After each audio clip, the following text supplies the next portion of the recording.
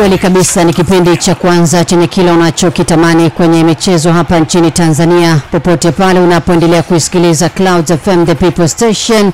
Uhali gani mwana michezo mwenzangu, na kukaribisha. Mimi ni Priska Kishamba. Dakika ni 8 imekwisha kuondoka baada ya kutimia saa 3 usiku kwa saa za Afrika Mashariki. Tunakutana tena siku nyingine ya Alhamis wana michezo kwa ajili ya kuweza kuzungumza michezo hapa ya kitaifa na kimataifa, kwa ajili ya kuweza kuhakikisha kwamba tunaikamilisha siku yako, ambapo naamini kabisa ulikuwa unatusubiri kwa muda mrefu ili uweze kufahamu nini kikubwa kimezungumzwa ulimwenguni kwenye upande wa kimichezo. Na miongoni mwa taarifa kubwa za kitaifa utakazo kwenda kuzisikia usiku wa leo ni pamoja na ligi kuu ya soka ya Tanzania bara kuendelea hapo kesho kwa mzunguko wa 27, mchezo mmoja kupigwa pale mkoani Kilimanjaro. Bila kusahau pia leo ni siku ya Alhamis, kama ambavyo tunafahamu Sports Xtra tumekuwa na kawaida ya kuletea matukio mbalimbali ya kimichezo. Sasa tutakuletea tukio la muda mrefu kidogo kwenye upande wa kimichezo linalohusu klabu ya soka ya Simba ambayo inajiandaa na mchezo dhidi ya timu kutoka Morocco hapa Dar es Salaam, na baadaye mchezo wa marudiano kule Morocco ambapo umekwisha kwenda kucheza huko. Yapo mengi ambayo iliwahi kutokea huko unayafahamu. Wakati Simba ikicheza na Wydad, utamsikia hapa mwenyekiti wa zamani wa klabu hiyo Aden Rage akieleza kuhusiana na kumbukumbu hiyo. Miongoni pia mwa wachezaji wa kikosi cha Simba kilichokwenda kucheza na Wydad wakati huo, Kyemba pia naye asimulia kuhusiana na kumbukumbu hiyo ambayo naamini nawe pia unaikumbuka kwa wale ambao walikuwa na nafasi ya kufuatilia michezo kwa kipindi hicho. Tunazo pia taarifa za kimichezo kutoka mkoani Arusha ambako wanariadha wa mbio ndefu kutoka Tanzania walioshinda kwenye mashindano ya kimataifa kule Boston, Marekani, Simba pamoja na mwenzie Gabriel wamepokelewa kwa shangwe katika uwanja wa ndege wa kimataifa baada ya kurejea nyumbani Tanzania wakiwa na medali, lakini pia wakiwa wameandika historia. Tutakwenda pia kutazama taarifa za kimichezo kutoka mkoani Singida, bila kusahau kutoka mkoani Morogoro. Taarifa za kimichezo pia leo tutapata nafasi ya kuweza kuzitazama. Ya hanjenge kimataifa tunafahamu kwamba zipo taarifa nyingi, bila shaka tugusie.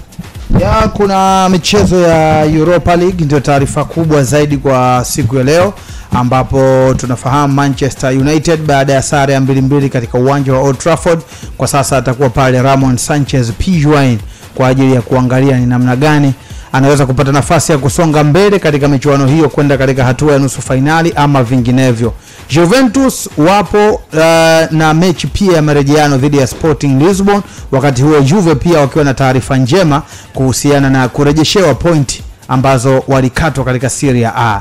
Tutakwenda kutazama taarifa hizo pamoja na taarifa kumhusu pia Harry Kane ambaye anahusishwa hivi sasa na klabu ya PSG ya kule nchini Ufaransa. Hizo ni miongoni mwa taarifa za kimataifa utakazo kwenda kuzisikia usiku wa leo. Tafadhali ungana nasi, tuko live hivi sasa au mbashara kwenye YouTube ya Clouds Media ili uweze kushare nasi maoni na mtazamo wako kwa taarifa zote tutakazo kwenda kuzizungumza hapa.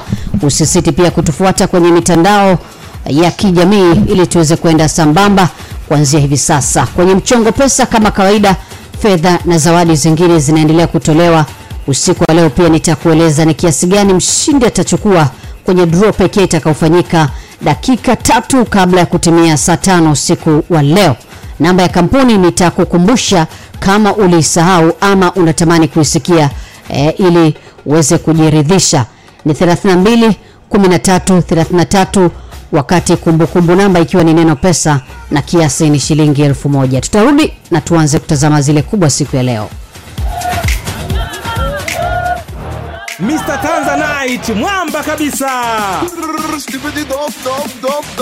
Mzee baba sababisha utitiri wa madini yasiyopatikana kokote kongereko duniani. You're listening to Wakuitwa Manyara 107.3 Clouds Manyara. Upo kama haupo mzee, yani wewe ni mapesa tu, maunyama tu. Unyamwe sana. Huna za hovyo hovyo tajiri. Kimenuka. Unaiheshimisha nchi ya Mama Samia. Tupe sifa baba, tupe sifa. Clouds 2023 sababisha. Clouds FM Sports Extra ni zaidi ya Sports Tanzania. Ni kweli kabisa, ni zaidi ya Sports Tanzania. Popote pale ambapo unaendelea kutusikiliza, dakika ni ya 13 hivi sasa baada ya kutimia saa 3 usiku, nasi tutakwenda mpaka saa 5. Priska Kishamba, Master Tindwa, Yahaya Njenge pia akiwa hapa, bila kumsahau mwenzetu Farhani Kihamo pia tutatazama naye taarifa za kimichezo ambazo tunazo kwa siku hii. Tunaanzia kwenye michuano ya UEFA Europa League kama ambavyo imekuwa utaratibu pale ambapo michuano hii mikubwa ya pili ya ngazi ya klabu inafanyika. Basi tumekuwa tunakuletea makala zinazoanza kwa kukuelezea kuhusiana na michuano husika, na baada ya hapo tukirudi kwa ajili ya kuweza kutazama. Leo kuna michezo mikubwa itapigwa dakika kadhaa kutoka hivi sasa, na tumeona sio mbaya tuanze na michezo hiyo, ikiwa pia kutazamia vikosi vya timu zote mbili na aina ya michezo ambayo inakwenda kufanyika. Tuanze na makala hii na baadaye tutarudi kwa ajili ya kuweza kutazama taarifa nyingine.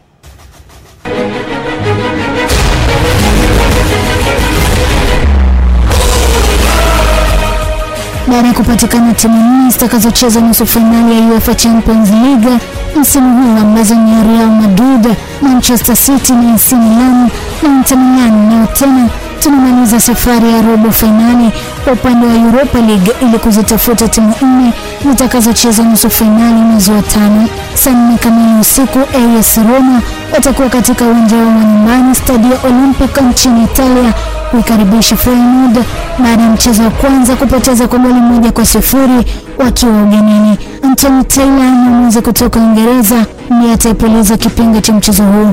Huko kwenye michezo minne iliyopita, mashindano yote ilizozikutanisha timu hizi, AS Roma imeshinda mechi 2, sare 1 na Feyenoord imeshinda 1. Sevilla wataikaribisha Manchester United leo baada ya mchezo wa kwanza kumalizika kwa sare ya goli 2-2 pale Old Trafford. Mwamuzi Artur Diaz atapeleza kipenga cha mchezo huu wa marudiano mbele ya mashabiki zaidi ya 42,000. Sevilla haijapoteza mechi yote katika mechi 5 zilizopita baina yao na Manchester United. Sevilla imeshinda michezo 3, sare 2 na Manchester United haijapata ushindi kwenye mchezo wote katika mechi 5 zilizopita zilizokutanisha. Sporting Lisbon baada ya kupoteza ugenini kwa goli 1-0 dhidi ya vibibi vizee vya Turin Juventus kwenye mchezo uliopita, leo hapo nyumbani pale Stadio Jose Alvalade unakaribisha Juventus. Sporting Lisbon hawajafunga kwenye mechi 6 mfululizo zilizopita katika uwanja wa nyumbani, imeshinda mechi 3 na kutoa sare 3, huko Juventus kwenye mechi 5 zilizopita za ugenini imeshinda mechi 2 na kupoteza mechi 3. Mechi 4 zilizopita walipokutana wao, Juventus kashinda michezo 1, sare 1 na Sporting CP ameshinda mechi 1 tu. Tukiachana na mchezo huo, tukielekea pale Lotte Park Brussels nchini Belgiji ambapo Union Saint-Gilloise watakuwa nyumbani wakikaribisha Bayern Leverkusen kwenye mchezo huo wa robo finali ambao utasimamiwa na Antonio Mateo, mwamuzi kutoka nchini Hispania. Saint-Gilloise haijapoteza mchezo wote katika mechi 9 mfululizo za mashindano yote, huko Leverkusen nao wakifanya hivyo kwenye mechi 10 zilizopita katika mashindano yote. Saint-Gilloise wameruhusu goli kwenye mechi 5 mfululizo za mashindano yote. Bayern Leverkusen wanajivunia Florian Matthias mwenye magoli 3 na assist 2 kwenye mechi 5, huko Saint-Gilloise wao wanajivunia Victor Boniface mwenye magoli 6 na assist 1 kwenye mechi 9. Mchezo wa kwanza ulimalizika kwa sare ya goli 1-1, hivyo leo kila mmoja bado ana nafasi ya kufuzu nusu finali. Mshindi kati ya Sporting Lisbon dhidi ya Juventus atakutana na mshindi kati ya Manchester United dhidi ya Sevilla, alafu mshindi kati ya Feyenoord na AS Roma atakutana na mshindi kati ya Feyenoord dhidi ya Bayern Leverkusen. Huu ni usiku wa Europa, tukutane kidogo.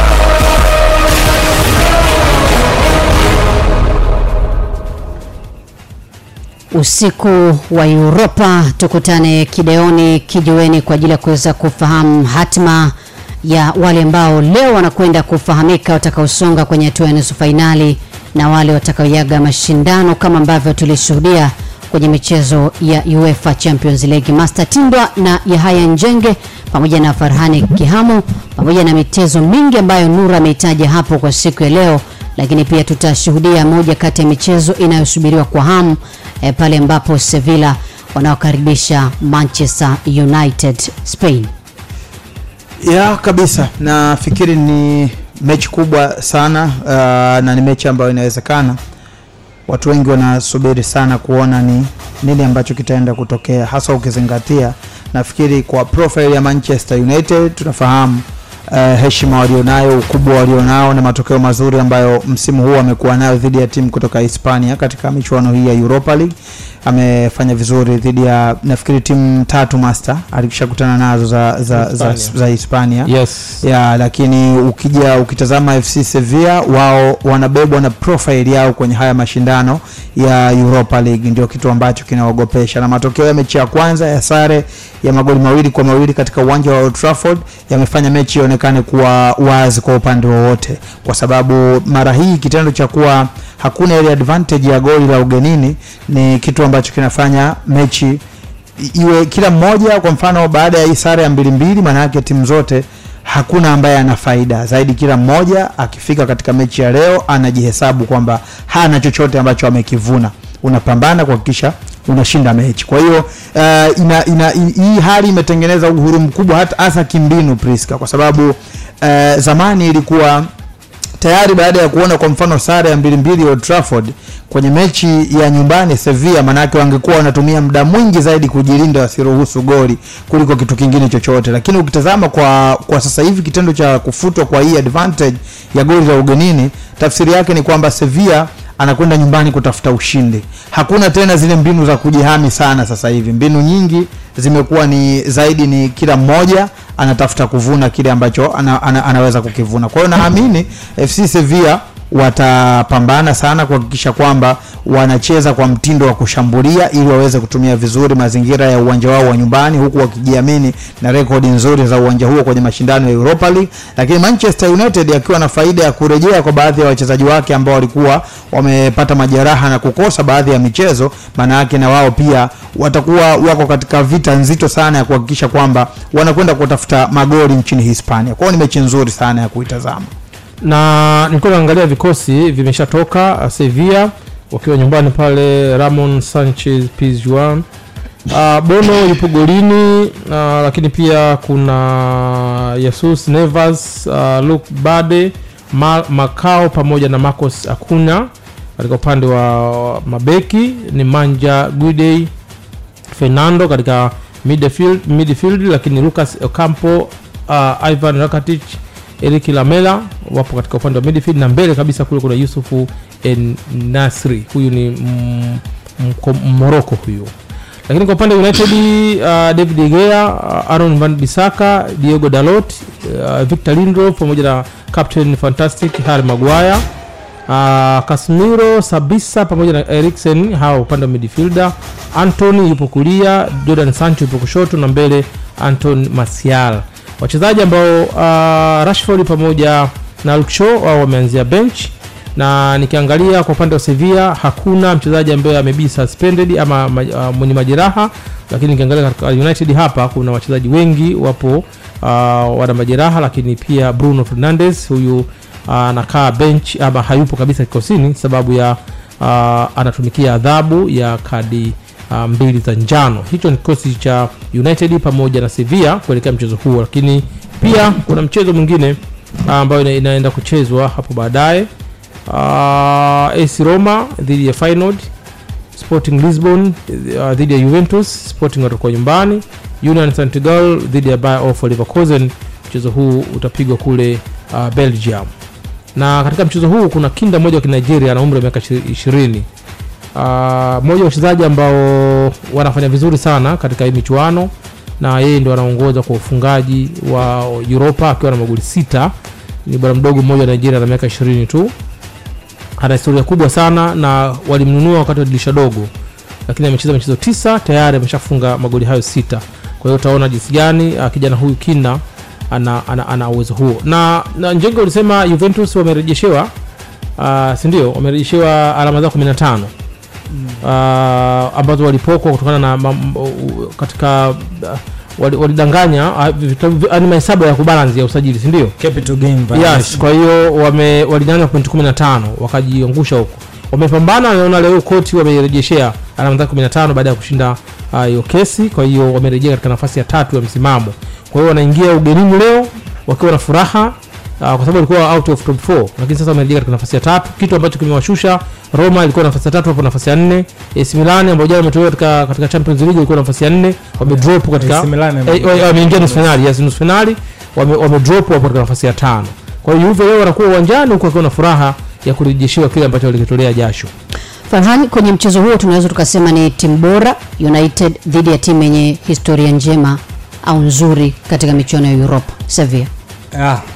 Europa League, kwa maana ya kwamba Man United ni moja kati ya timu ambayo you can't rule them out kwa sababu ya ubora ambao wamekuwa nao, lakini changamoto ni issue ya majeraha inawatesa sana Manchester United.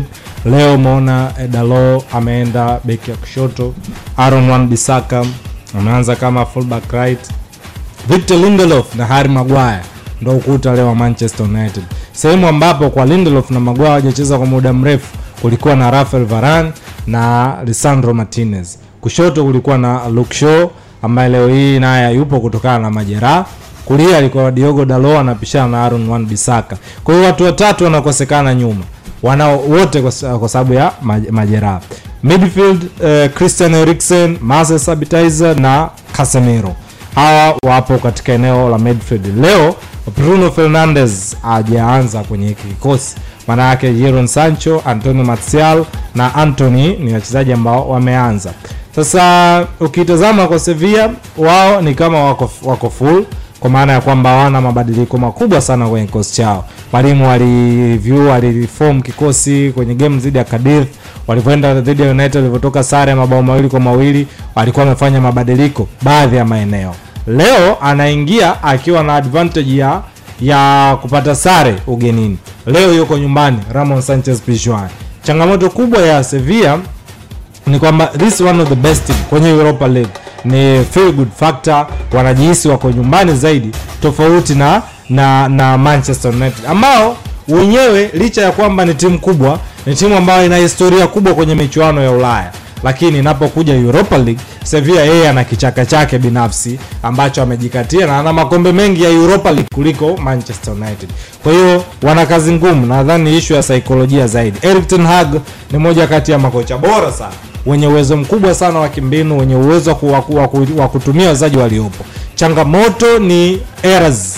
Game iliyopita Malasia alifanya kazi kubwa sana ya kuirudisha nyuma United akishirikiana na Harry Maguire. Leo defensive errors ama mistakes zimejirekebisha. Je, watakuwa kwenye form wachezaji wa United? Kwa sababu kwa Eric haijawahi kuwa issue ya kufunga sasa hivi, the way they defend na namna ambavyo wanamaliza mechi. Ukiwatazama Sevilla, one of the best team, wazuri kwenye crossing, hawakati tamaa, wana uwezo wa kuweka mpira chini. United wana shida kwenye crossing balls, wana shida wakati wa kukutana na timu ambayo ni press resistant na watu ambao wenye uwezo wa kucounter. Ni kitu ambacho kwangu kitawapa wakati mgumu. Aina defenders ambao wamekuwa nao ni rahisi kucommit mistakes. Unafanya makosa sehemu gani? Una Ivan Rakitic mwenye uwezo wa kutumia nafasi. Watu ambao wakina Lucas Ocampos wenye uwezo wa kutumia nafasi. Kwa hiyo ni game nzuri, mimi naipa 50-50. United 50, Sevilla 50, yoyote anaweza akafanya kitu, lakini one of the best game kwangu kwenye Europa League. Kwenye line ya simu hivi sasa tunaye Abdul Karim Ameni Popat ambaye ni mtendaji mkuu wa klabu ya Azam. Huyu pia ni shabiki wa Manchester United. Popat, karibu kwenye Sports Extra, na nini mtazamo wako kuhusu mchezo huu ambao tunaozungumzia hapa hii leo, Sevilla dhidi ya Manchester United? Mechi kweli ni ngumu, sio mechi rahisi, especially ukiangalia mechi iliyopita namna tulivyoitupa United kwa tunaongoza 2-0 na Sevilla wakarudi mchezoni na goli zote mbili, na leo tunaenda pale. Kwa hiyo sio kitu rahisi, lakini kinachotakiwa ni kujitoa kwa asilimia zaidi ya 99, ni kupambana na chochote kinawezekana kwenye mpira. Yes, ninaona Luke Shaw anapatikana, Rashford. Kwa hiyo kidogo kuna hofu, lakini Sevilla wako pao, sio kitu rahisi sana. Na kama unavyojua Manchester United huwa walikuwa kichukua mara nyingi wanapocheza na hizi timu kwenye Europa, especially Sevilla, Villarreal. Kwa hiyo itakuwa mechi ngumu, lakini Eric anaweza kufanya kitu na anaweza kufanya kitu na timu za Manchester sasa hivi haitabiriki.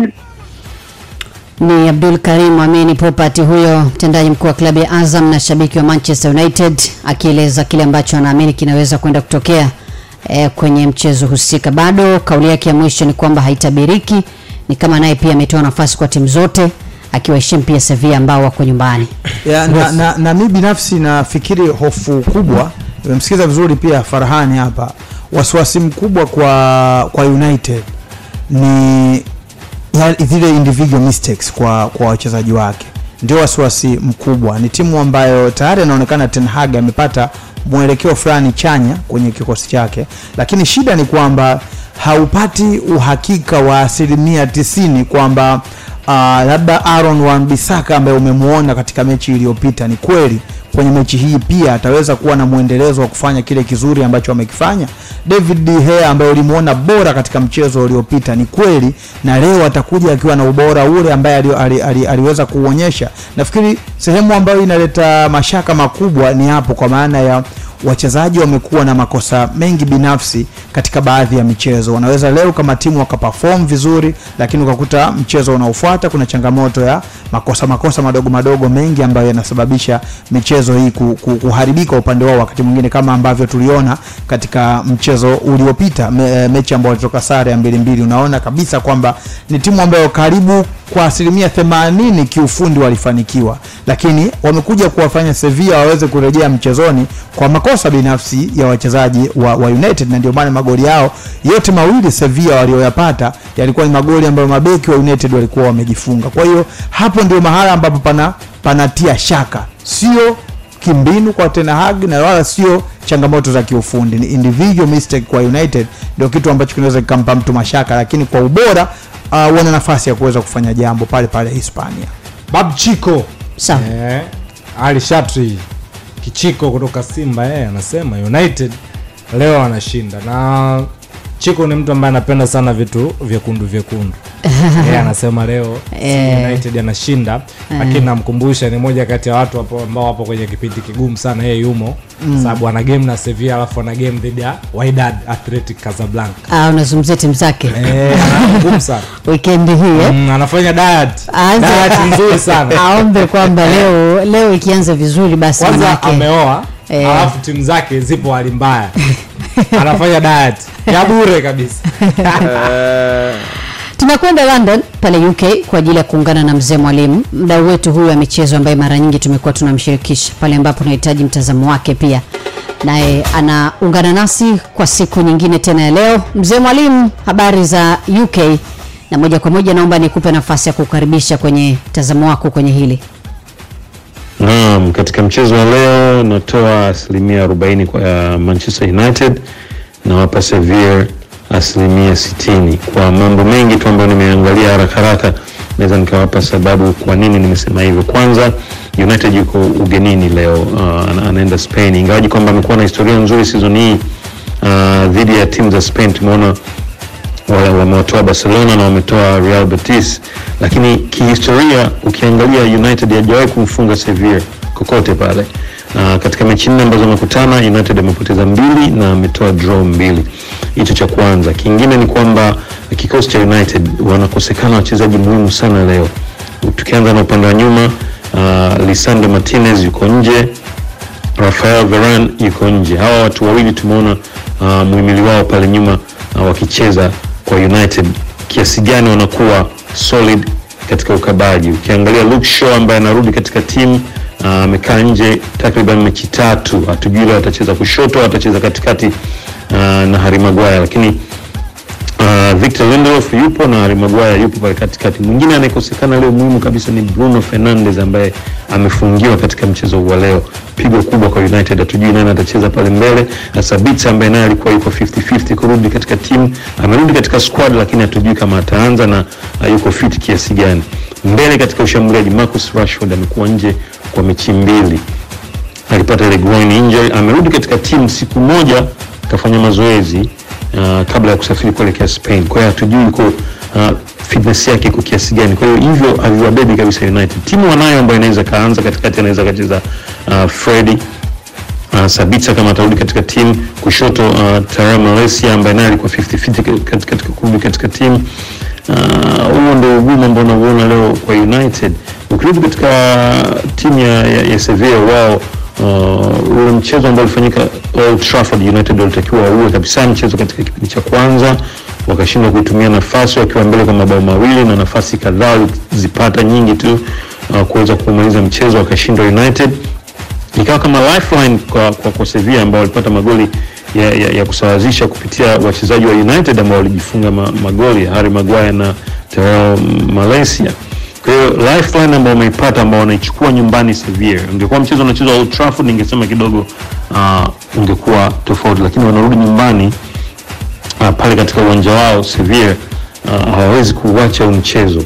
Ukiangalia sawa wana struggle katika La Liga, wako katika relegation battle, lakini hii ndio championship yao, yani hii ndio michezo yao wao. Sevilla wamechukua mara 6, wamevunja record katika Europa League, na hii wanataka kwenda kwa mara ya 7, na hawashindi kwa sababu tumeona wakifanya katika hizo mara 6 zote, na vile wamefika katika semi-final so many times before. Kwa hiyo kama nilivyosema, asilimia chache sana nawapa United 40 na nawapa Sevilla 60, kwa sababu United wenyewe wamejichimbia shimo hili. Walikuwa na golden chance ya kumaliza mchezo Old Trafford mapema tu, lakini hatuwezi kujua, na tunajua siku zote mpira una mambo mengi. United kama wanataka wapite leo, basi ni performance ya hali ya juu wanatakiwa waonyeshe. Yani naweza nikasema performance of the season hii hawaja perform katika ugumu kama watakaopata leo. Kwa hiyo kila mchezaji inabidi afunge buti na afanye zaidi ya 100% akiwa uwanjani katika performance. Bila ya hivyo United wanarudi nyumbani, Sevilla wanaingia katika semi-final. Hayo ndio maoni na mtazamo wangu na prediction. Leo nimetoa prediction kabisa kwamba Sevilla anashinda, United anarudi nyumbani, unless United wanaweka performance ya 110% wakiwa ugenini, kitu ambacho nakiona ni kigumu. Shukrani. Mzaji atakuzunguka sana leo. Leo naona kidogo amekuwa mkwe vile ambavyo hisia zake zinamwambia, na kwa fact alizozitoa za kwa nini United na sio Sevilla, na kwa nini Sevilla na sio United. Nafikiri tusubiri, na ni swala la muda sasa utazungumza, kwa sababu kila mmoja na akitazama hoja zake anaona kile ambacho kinaweza kujitokeza. Kwa hiyo nadhani swala la kusubiri sana, sio mbali, dakika chache tu zimebakia kabla ya mchezo kuanza. Clouds FM Sports Extra ni zaidi ya Sports Tanzania. Ni zaidi ya Sports Tanzania. Naomba nikukumbushe kuhusu zawadi zitakazotolewa kwa washindi wetu siku ya leo kwenye mchongo pesa. Hapo mwanzo kabisa nilikuambia kwamba wewe anza kushiriki fedha na zawadi nyingine niachie mimi. Sasa naomba nikujulishe kwamba siku ya leo kwenye draw yetu ya mchongo pesa itakayofanyika dakika chache kabla sisi kuweza kuondoka hapa, lakini pia wakati mwingine huo mwenzetu Mina anaichezesha na kuwapata washindi na kuwapigia simu, ina shilingi milioni 3 za Kitanzania. Pamoja na hilo ina TV kwa maana ya smart TV itakayokuwezesha kutazama mambo mbalimbali ambayo unayapenda. Unaweza kuweka nyumbani kwako, kwenye biashara yako, hiyo tabaki kwa juu yako. Kama ambavyo utakapozipata fedha hizo utaamua ni wewe nini kiweze kufanyika kwenye pesa hizo, basi ndivyo ambavyo hata ilivyo kwa smart TV utakayoipata kwenye zawadi ya draw yetu usiku huu. Kwa hivyo nakukumbusha kwamba wakati unashiriki, fahamu kwamba mshindi wa mchongo pesa leo anaondoka na shilingi milioni 3 pamoja na smart TV, bila kusahau kwamba wale wote wanaotumia mtandao wa Vodacom, Halotel, Tigo pamoja na T-Pesa basi wanaruhusiwa kuweza kushiriki kwa shilingi 1000 peke yake, na mambo yakaenda kuwa mazuri kabisa. Wakishua wa Tigo wanafahamiana. Tuendelee kukuletea michongo ya kishua kila siku, na hivi sasa kupitia Tigo Rusha ukiongeza salio au kununua kifurushi chochote utapata bonus ya SMS 50 bure. Ni rahisi tu, hamna kubabaisha. Unaenda kwa muuzaji wa Tigo Rusha, anakurushia kifurushi na muda wa maongezi, na unapata SMS za bure papo hapo. Endelea kucheza, endelea kuperuzi na kuongea upendavyo kutoka Tigo Zantel, na huku ukifurahia ofa ya Tigo Rusha ya SMS za bure kabisa. Tembelea muuzaji wa Tigo Rusha karibu yako uweze kufurahia ofa hii ambayo inakwenda na kuwahusu wateja wote wa Tigo nchini Tanzania. Tigo, live it, love it. Ije kwako, uitumie na uweze kuikumbatia kwa msimu huu unaoendelea. Na sasa turejee kutazama taarifa za michezo za kitaifa, na tuanze na taarifa ya ligi kuu ya Tanzania bara ambayo inatarajia kuendelea kesho kwa mchezo mmoja wa mzunguko wa 27 utakaofanyika mkoani Kilimanjaro kati ya wenyeji timu ya soka ya Mafando ya Polisi Tanzania dhidi ya Ihefu Sports Club. Mchezo pekee wa ligi kuu ya Tanzania bara hapo kesho utafanyika katika uwanja wa ushirika mkoani Kilimanjaro majira ya saa 10 jioni, na utakuwa ni mchezo pekee ambao utafanyika siku hiyo. Kesho Polisi Tanzania sasa wanabidi waanze kujitetea kwenye michezo minne iliyobaki. Wabebe alama 12. Wabebe alama 12. Wataangalia wamesimama wapi. Kuangalia wamesimama wapi. Lakini ukiangalia Ihefu ambao nao pia wametoka katika maeneo ya chini, wapo katika maeneo ya katikati hapo, na wao wanataka wabebe hizi alama ili mradi pengine wapambanie nafasi za juu. Lakini nikiangalia Polisi Tanzania chini ya mwalimu Mwinyi Zahera, kwa kweli sioni kupata alama 12 katika michezo hii minne, sababu ukiangalia ligi inakwenda ukingoni na pia ana michezo migumu sana. Mchezo mmoja wapo ni huu dhidi ya Ihefu, lakini kumbuke kwamba Polisi Tanzania watasafiri kuja Dar es Salaam kupambana na Mnyama, alafu watacheza, kuna mechi nyingine ni ngumu sana kwa upande wao, Dodoma na Dodoma Jiji nao pia wanapambana.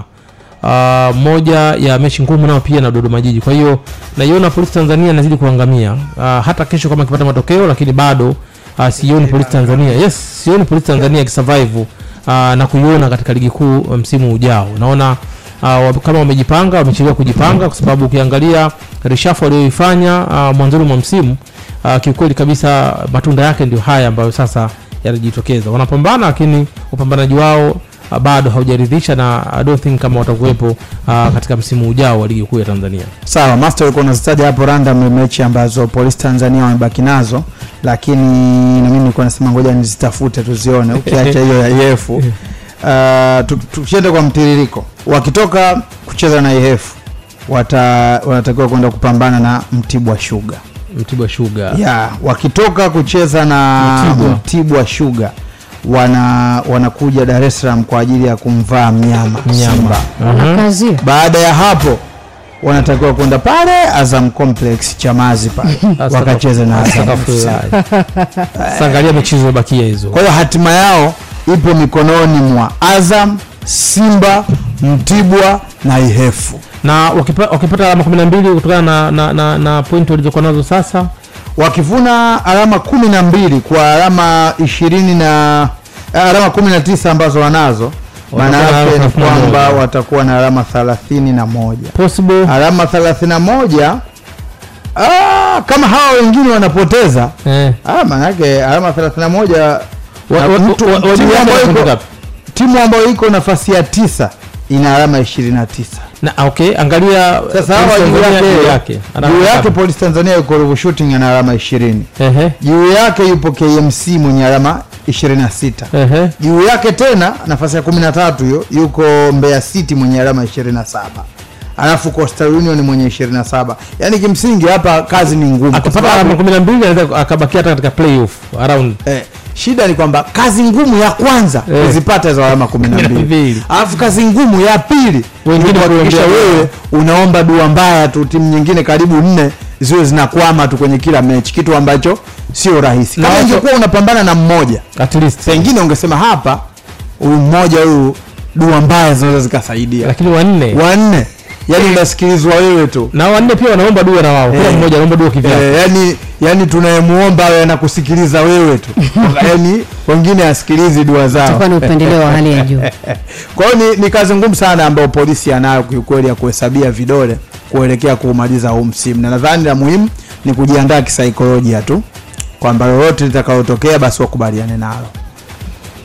Leo ni siku ya Alhamis na kama ilivyo kawaida ya Sports Extra huwa tunakumbuka matukio ya kimichezo ya miaka kadhaa iliyopita, na kwa kuwa weekend hii mnyama atakuwa kibaruani dhidi ya Wydad Athletic kwenye hatua ya robo finali, na sisi leo tunakurejesha hadi Mei 28 mwaka 2011, tarehe ambayo wekundu hao walikutana na timu ya Wydad kwenye michuano ya CAF na mnyama akakumbana na kichapo cha mabao 3-0 huko Misri.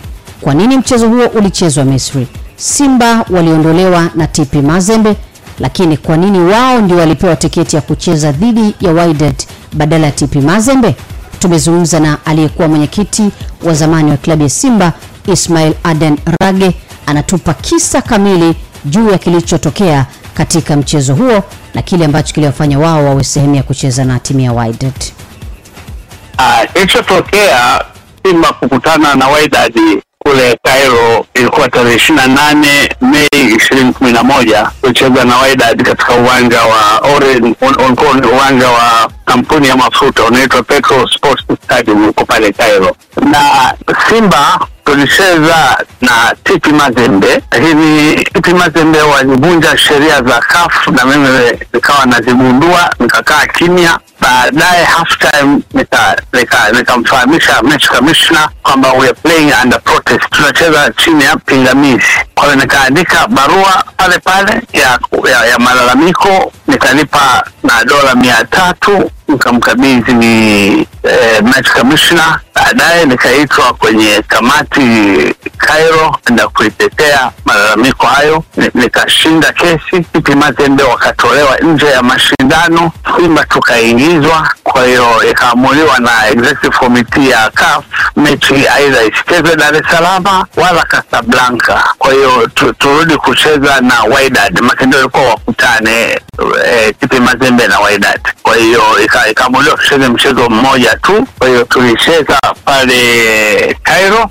Hali ya hewa ilikuwa ya baridi wakati ule, na ilikuwa ni kama nilivyosema awali tarehe 28 Mei mwaka 2011, na tulicheza mpira ilikuwa saa 1 jioni. Wewe kuamini tuliwabana hawa Wydad kiasi cha kwamba mpaka dakika ya 87 ndio walipata goli lao la kwanza. Goli la pili walipata kwenye dakika ya 94 na goli la tatu wakapata katika dakika ya 96. Hatukuelewa kwa nini mwamuzi aliongeza dakika 10 makusudi. Kwa hiyo tukawa Simba tumetolewa kwenye hayo mashindano, wakati ule anaitwa Orange CAF Champion League. Kwa hiyo ndio hali halisi iliyotukuta katika huo mchezo ambao tulicheza na Wydad. Katika kwamba inanipa matumaini makubwa katika mchezo ambao Simba watacheza siku ya Jumamosi na Wydad. Kama watafanya determination kama wenzao waliofanya mwaka 2011, nina imani kabisa Simba wanaweza wakawazuia Wydad na wakapata ushindi. Ismail Aden Rage, haujatukumbusha ni takata lipi ambalo lilikufanya wewe uandike hilo pingamizi? Ni mchezaji yupi ambaye alisababisha hayo? Shazebu Kungu ambaye alikuwa anacheza fullback 3.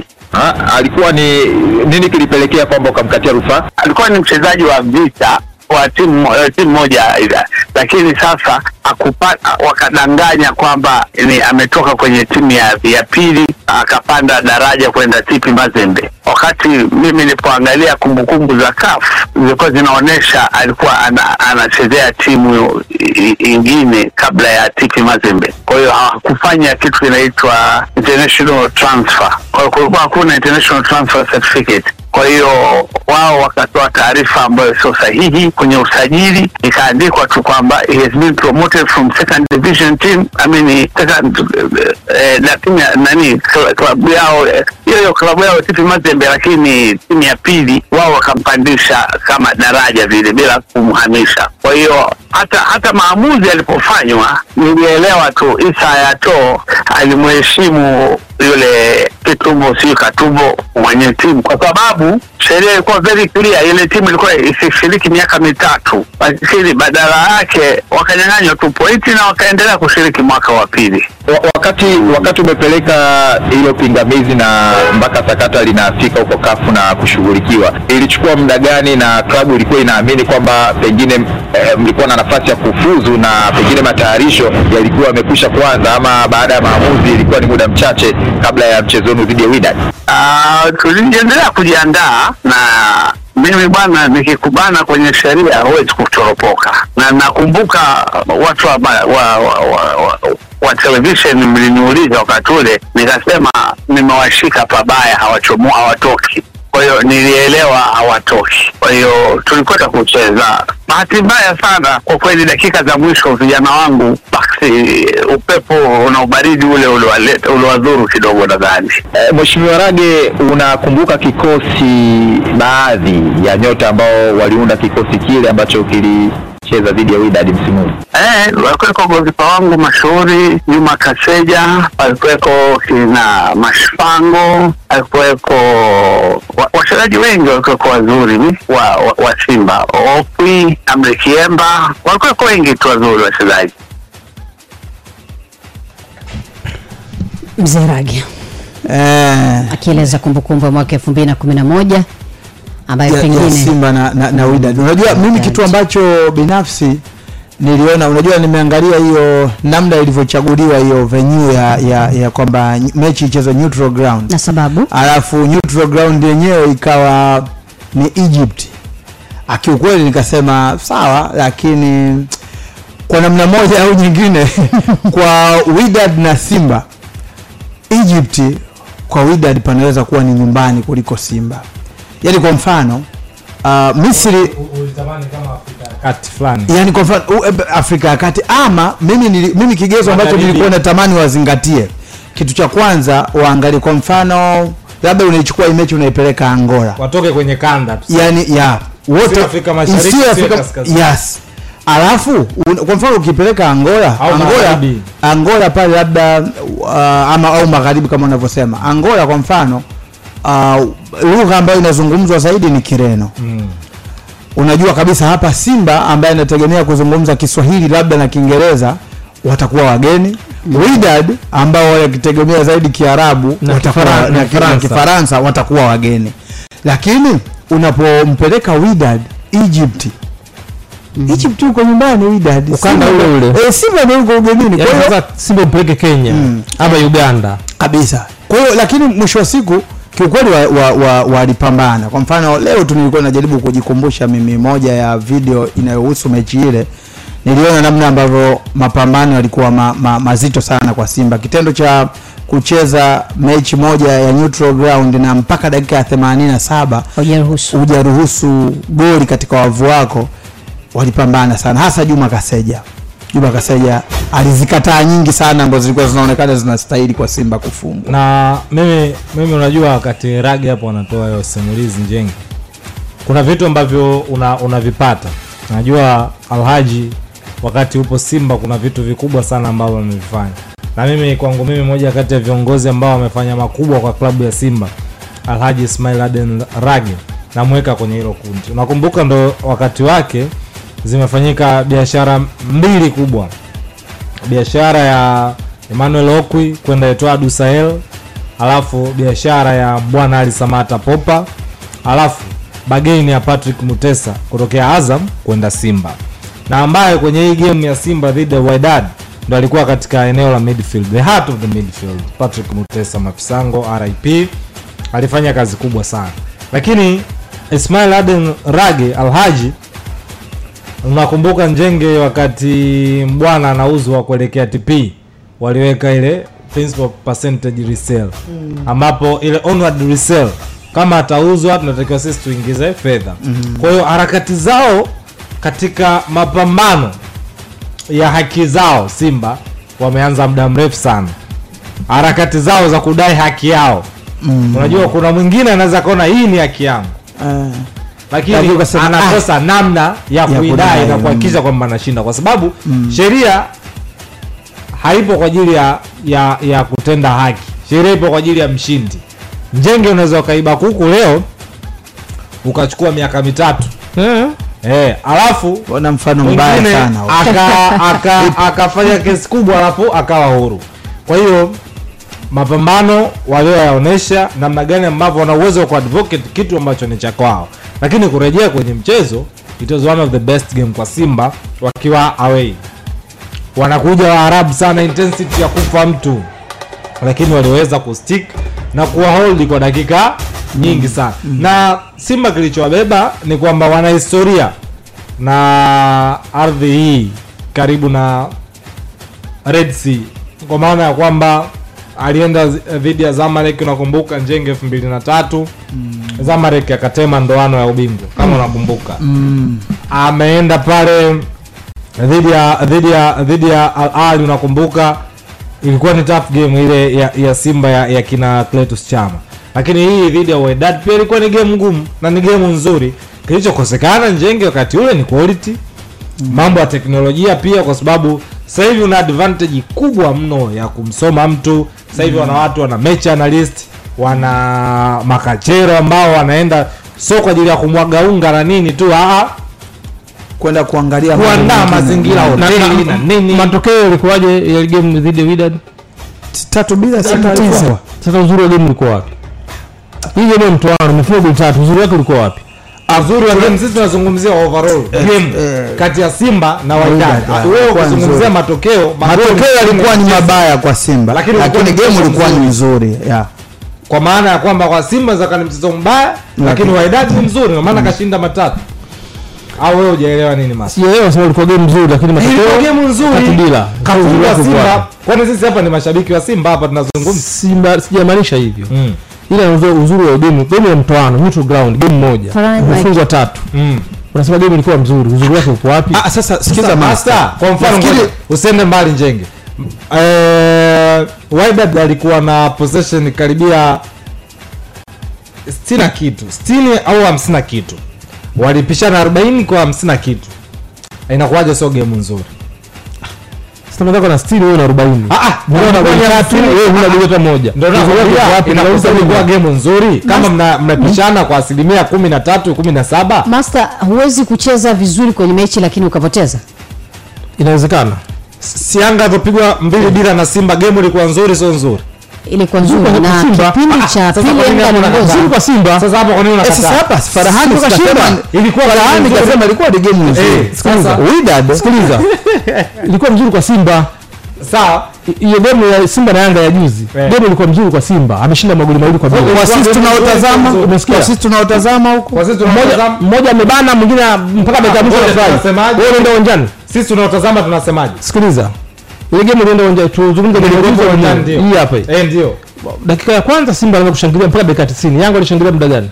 Sio kwa anacho matumaini. Kipindi cha pili ukoona kama game ilibadilika. Walishi na matumaini. Yanga walishi na matumaini. Kipindi cha pili game ilibadilika ikubadilika. Simba alikuwa anafanyaje? Unajua alikuwa ngapi?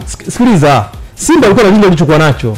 Yanga wanatafuta. Mwisho Simba hajapata kwa 46 anakosaje kwa game nzuri. Hapa tunaweza tusimalize. Nafikiri kila mtu abaki na kile ambacho anaamini. Ila mimi master naweza nikatofautiana na wewe kwamba unaweza ukacheza vizuri na usipate matokeo. Ndicho kilichotokea kwenye mechi ya Simba na Wydad ambayo ilichezwa Misri, kwamba pamoja na Simba kupoteza lakini bado mechi nzuri inamuonyesha alipambana, na ndio maana mpaka dakika ya 80 mpinzani alikuwa bado anatafuta goli. Ndio maana mpira dakika 90 na huu ulikuwa mchezo mtoano, alafu mchezo mmoja tu.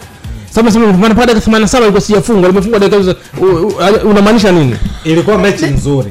Mmoja Simba kafungwa, lakini ilikuwa mechi nzuri kwa wote. Mmoja wa wachezaji kwenye kikosi cha mnyama ambaye alikuwepo kwenye huo mchezo ni Kyemba, mwenzetu ambaye tuko naye hapa Clouds. Anatujuza hali ilikuwaje kiasi cha wao kupoteza mchezo zikiwa zimesalia dakika chache kabla ya mchezo husika kuweza kumalizika. Kwanza ilikuwa ni kama tushacheza na Mazembe na tukawa tumetolewa kwa matokeo ya jumla. Ikawa kama sasa tumeshajua tumetolewa, lakini baadaye zikaja taarifa kwamba kuna rufaa, tukawa tunasikilizia matokeo ya rufaa, na ilipotoka tukaambiwa kwamba tunapaswa kucheza game moja na Wydad ambao nao walishakuwa wamecheza na Mazembe, kwa sababu ikaonekana si atoe kucheza mechi mbili. Kwa hiyo tunacheza mechi moja ya mtoano ambayo ilikuwa neutral ground. Na mechi maandalizi yalikuwa muda mfupi kama wiki moja tu kuendelea kwenye mechi, na wakati huo kweli timu ilikuwa ina struggle. Mwalimu alikuwa mwalimu Basena. Kwa tulienda na mechi ilikuwa ngumu, lakini mpango kazi wa mwalimu ilikuwa ni kuheshimu Wydad na kudefend, na timu ilidefend karibu dakika kama 80 mpaka 85 mpaka 87 ndivyo ambapo mpaka mwisho wa mchezo tulifunga goli 3, na hizo goli 3 zilifungwa baada nadhani wa benchi la Wydad kuangalia mechi na kuona kuna aina mchezaji anatakiwa kuingizwa, kwa sababu baada ya mchezaji kuingia alikuwa anacheza winga ya kushoto. Baada ya kuingizwa ndivyo ambapo magoli yote yalipatikana, kwa maana alikuwa ana uwezo mzuri wa kubeba mpira na kupunguza watu na kuingia kwenye box akisetia watu wengine wafunge, lakini pia alifunga. Kwa hiyo story imeishia hapo, lakini miongoni mwa mechi zilikuwa ngumu sana na ilionekana kama tunaenda kufanikiwa na kwenda kwenye mikwaju ya penalty, kwa sababu golini alikuwa Kaseja. Huwa tukiwa tunacheza mechi na Kaseja yupo golini, penalty huwa ni option yetu ya kujivunia, kwa sababu mechi tukienda kwenye penalty ni sisi tu kupata, lakini kwa Juma unahakika penalty moja au mbili anaweza akasave. Kwa hiyo ilikuwa mpango kazi ni kwamba tuende, kama tujafunga basi tusifungwe, tuende kwenye mikwaju ya penalty, na mpaka hapo kisaikolojia tulikuwa tunahisi kama shughuli imeisha. Nadhani pale ndipo ambapo watu walianza kurelax na kupoteza ile umakini wa nini mpango kazi ulikuwa wa kudefend, kwa sababu mwanzo ulikuwa kudefend ili mkabilinga alikuwa anaanza kiungo wa pembeni kukaba, lakini baadaye nadhani ile utaratibu ulifurumika na ikawa wanapambana mmoja kwa mmoja fullback na winga wake, ndicho ambacho kilienda kutokea na kusababisha timu kupoteza kwa idadi ya magoli katika mchezo huo. Okay, Amri, unaweza kutukumbusha ulikuwa kwenye Diba, ulikuwepo uwanjani kwenye mchezo ule dakika zote 90. Ulishirikiana na kina nani kwenye mchezo ule ndani ya uwanja? Lakini pia natamani kukumbuka nafikiri ndio ulikuwa ni msimu ambao mlipocheza na Mazembe ndipo Mbwana Samata alipata nafasi ya kuondoka baada ya msimu ule kumalizika, ama ilikuwaje? Kwa sababu sikumwona kwenye mchezo dhidi ya Wydad. Ni msimu ambao Samata aliondoka, haukuwa msimu ambao kocha alikuwa Basena. Kocha alikuwa ni Patrick Fili ambaye ndo alikuwa mwalimu kwa wakati huo, ndipo ambako Samata aliondoka. Huo ulikuwa ni msimu mwingine ambao ilitokea, unajua kuna nyakati ilikuwa inatokea kila wakati mkipapatua mnakutana na Mazembe, na kama nyakati za sasa hivi kila unaona timu zikipapatua haziwakosi wa kaskazini, ndivyo ambavyo wewe inaendaga upepo namna hiyo kutokana na rank ambazo mko nazo. Kwa wakati ule ilikuwa Mazembe iko rank ya juu na sisi ni wale wa rank ya chini. Kwa hiyo kila ukichofanya utajikuta kwenye ukanda huu lazima utakutana na Mazembe ambaye anatawala ukanda wa kwetu. Kwenye msimu ule ulikuwa na wakina nani na foreigners walikuwa wengi kiasi gani, na wazao mlikuwa wengi kiasi gani kwa kikosi cha Simba? Kipindi cha nyuma wazao walikuwa ni wengi, kwa sababu kama ukiangalia golini alikuwa Kaseja, namba 2 kama nakumbuka alikuwa Shamte Haruna, namba 3 kama nakumbuka alikuwa Mafta, 4 na 5 pale kama na kumbukumbu nzuri alikuwa Nyoso na Isi na Yondani, namba 6 pale ndo alikuwa Jirisanto. Alafu juu hapa kiungo nadhani kwa nini kama sikosei ni Banka au simkumbuki kiungo mwingine ambaye alikuwepo, lakini mbele alikuwa Shujaa Mkina, Emmanuel Okwi na Irani Chesa alikuwa pia sehemu ya kiungo, kwa maana kwamba wale viungo watatu wa timu. Alafu sehemu ya mshambuliaji mmoja baada ya Okwi na Shujaa Mkina mwingine amemtoka jina. Kwa hiyo unaona hapo idadi ya wazao walikuwa ni wengi, na hata timu ambayo ilikuwa inacheza hata kwenye mechi za kawaida ndivyo ambapo wazao walikuwa na nafasi kubwa, kwa sababu nakumbuka wakati tunacheza Simba mimi alikuwa Chesa, alafu alikuwa Jirisanto, alafu Edwin Mkenya, baadaye ndio ambao walikuwa wanapata sana nafasi za kucheza, na ndio ambao walikuwa na uhakika na Sunzu kwamba panga pangua wanakuwa na nafasi ya kucheza, lakini nafasi nyingine wazawa, na baadaye wanatoka wageni anaingia mzao, wazawa wanapishana wenyewe. Umetukumbusha hilo, pengine hicho ambacho tunakizungumza kinaweza kubeba tafsiri ipi kuelekea mchezo wa siku ya Jumamosi? Sawa, ni muda umepita kidogo, lakini historia huwa wakati mwingine zinatukumbusha tulipotoka, tulipo tunakuelekea. Kwanza kwa kiasi kikubwa tumepiga hatua, kwa maana kuanzia timu zinavyojiandaa, lakini pia kwenye nje ya uwanja, lakini pia ndani ya kiwanja, kuanzia kwenye mabenchi. Nimekwambia wakati alikuwa Basena, ina maana alikuwa Basena na msaidizi wake tu alikuwa anaitwa Richard Yamatre, ndio walikuwa watu wawili tu kwenye benchi. Lakini angalia sasa hivi benchi la Simba, watu waliokuwepo kwenye benchi, unaona kuna mabadiliko makubwa. Hata namna ambayo timu zinashindana ndani ya kiwanja, unaona uwekezaji wa kimbinu na ufundi ambao umefanya daraja la timu sasa hivi kuchange kutoka kule ambako tulikuwa. Nadhani bado tulikuwa tunatumia sana maarifa binafsi ya wachezaji, mawazo ya walimu wakiwa wanatumika kwa uchache, kutokana pia na namna ambavyo wachezaji walikuwa wamekuzwa. Unakuta mchezaji toka alikotoka kwenye timu yake huko hakuwa na mpango, kinachotokea ni kwamba tutacheza, tuna mpira, tutafungua uwanja, hatuna tutafanya uwanja, amemaliza. Sasa akija Simba au Yanga ndo anakutana na mwalimu anampa majukumu. Kwa mara nyingi anaweza akacheza dakika 5 kwenye majukumu, dakika 20 amesahau, anarudi tena hivyo. Kwa hiyo wakati mwingine ilikuwa inasumbua. Kwa sasa hivi naona wachezaji wengi wako kwenye hiyo modern football na wanaelewa nini kinafanyika, japo si kwa 100%, lakini kuna maendeleo. Clouds FM Sports Extra ni zaidi ya Sports Tanzania. Ni zaidi ya Sports Tanzania. Tunamalizia taarifa za kitaifa na tuanze kuzungumza na wageni wetu ambao tuko nao studio kwa siku ya leo, na utakwenda kuwasikia hapa wakizungumza nasi masuala mbalimbali ya husuyo ya michezo. Lakini kwa sasa, wakati ambao tunajiandaa kuzungumza nao na kukumbusha kuhusu kushiriki mchongo pesa usiku huu, shilingi milioni 3 kama fedha taslimu inatolewa ikiambatana na Smart TV. Namba ya kampuni ya mchongo pesa ni 321333, wakati kumbukumbu namba ikiwa ni neno pesa na kiasi ikiwa ni shilingi 1000. Na omba nikukumbushe kwamba mtandao wa Tigo, mtandao wa Vodacom, mtandao wa Halotel, yote hiyo bila kusahau T-Pesa inakuruhusu kuweza kushiriki kikamilifu na uingie kwenye draw ya kuweza kujisajili kwenye draw ama club ya mamilionea ambao wamekwisha kutangazwa na kutolewa hapa kupitia Clouds FM na vipindi vyetu mbalimbali. Yes, lakini kuna habari mpya mjini pia ambayo ni kutoka 888 bet ama 888 bet, ambapo nakwambia pakua app ya 888 bet kutoka Android leo ili ufurahie urahisi wa kuipata tovuti ya 888 bet ili kuweka bashiri zako na kushinda zaidi. Furahia odds za juu kwenye michezo yote mikubwa na unufaike na bashiri zetu za bure za Aviator siku nzima kila siku. App ya 888 bet ni rahisi, haraka na nyepesi, na ni kubofya tu mara moja. Tembelea www.888bet.tz, pakua app na ushinde. Yes, wakati unasema pakua app na ushinde, na pengine wekundu wa Msimbazi Simba ambao Jumamosi hii watakuwa pale kwa Mkapa, nao pengine wanaweza wakashinda, ambapo mnyama kama kawaida yake kwa mara nyingine tena mwaka mwingine ndani ya robo finali ya CAF Champions League. Safari hii mnyama akapewa Mwarabu Wydad Athletic Club, yani Wydad Casablanca.